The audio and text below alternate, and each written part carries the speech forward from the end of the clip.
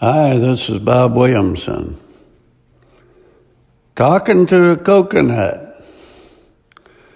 I met a man one time who was of Jewish descent, and upon my asking, told me that he tried the Orthodox and Reformed Jewish religion, explored Buddhism, Tao, spiritualism, and even attended a couple of Christian services.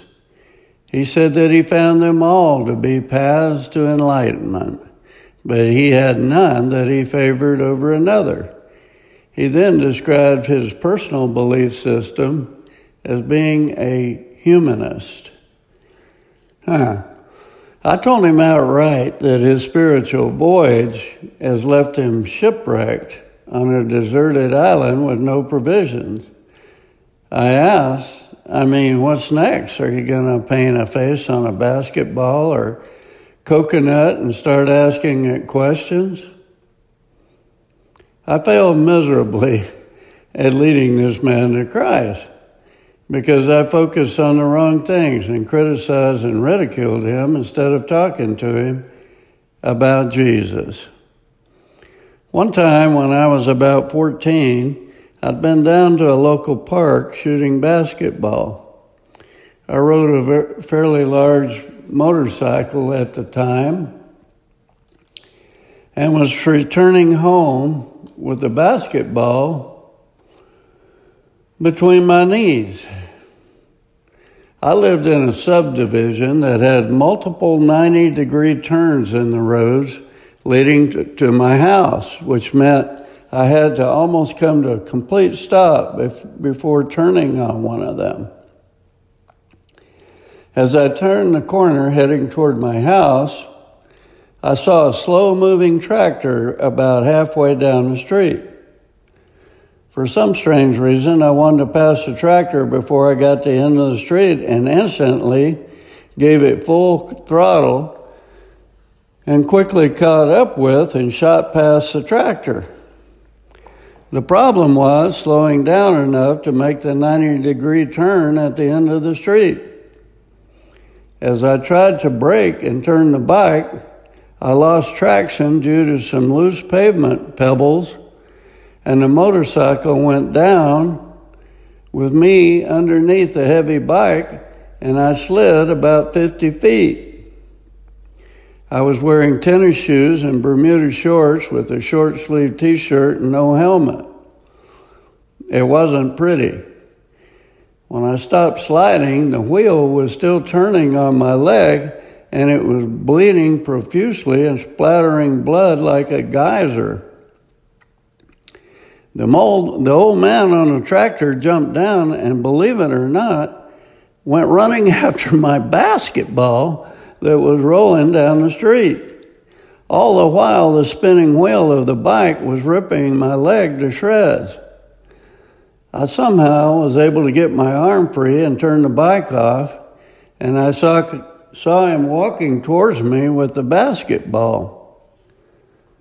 Between the two of us, we got the bike off me, and though it had a few scratches and dents on it, I was able to ride it home and then head to a doctor to get the pavement pebbles removed from my face and arms and tend to all the cuts and scrapes. I was thinking of this accident this morning and thought of the old man. He had great intentions to assist me, but retrieving my basketball was not nearly as important as turning the motorcycle off to keep it from chewing my leg up and helping me get out from underneath it. I have many friends and acquaintances who are not Christians. They act different than Christians. Some swear like drunken sailors. Some seem to prefer being drunk rather than sober. Others undress every woman they see with their eyes as lust burns through them.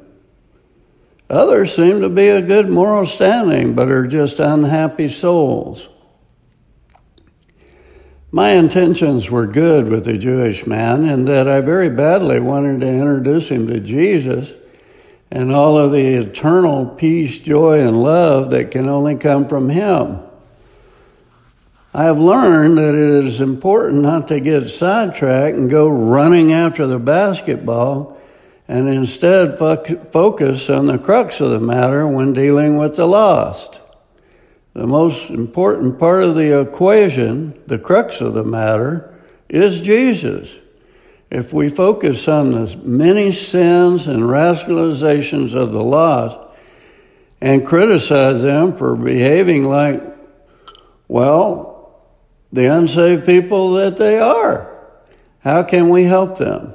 And what makes us any different than them anyway? We're sinners too. The difference is Jesus. Christians are not perfect. We're merely forgiven, lest anyone should boast. Something to think about when you're trying to help a lost person find their way. They will hardly listen to you if you tell them how stupid and wrong they are for being lost. If you focus on telling them about love and compassion of Jesus and how he wants the best for them instead of pointing out their sins, you'll get much further down the road. Tolerance starts with being others-centered rather than self-centered. When facing someone with an unbiblical opinion or lifestyle, restrain feelings to retaliate or put the person down. Biblical tolerance is based on seeing them as being lost and trying to find their way home. The Bible and the Holy Spirit within us tell us they deserve our compassion. We should feel sorry for them. When you view lost people this way, you can listen to them and treat them with openness and respect, even though you disagree with them. Biblical tolerance means to share truth with gentleness and respect. 1 Peter 3:15, I will share God's truth with others in gentleness and respect. This is Bob Williamson. Thanks for listening. Have a great weekend and go to church this Sunday.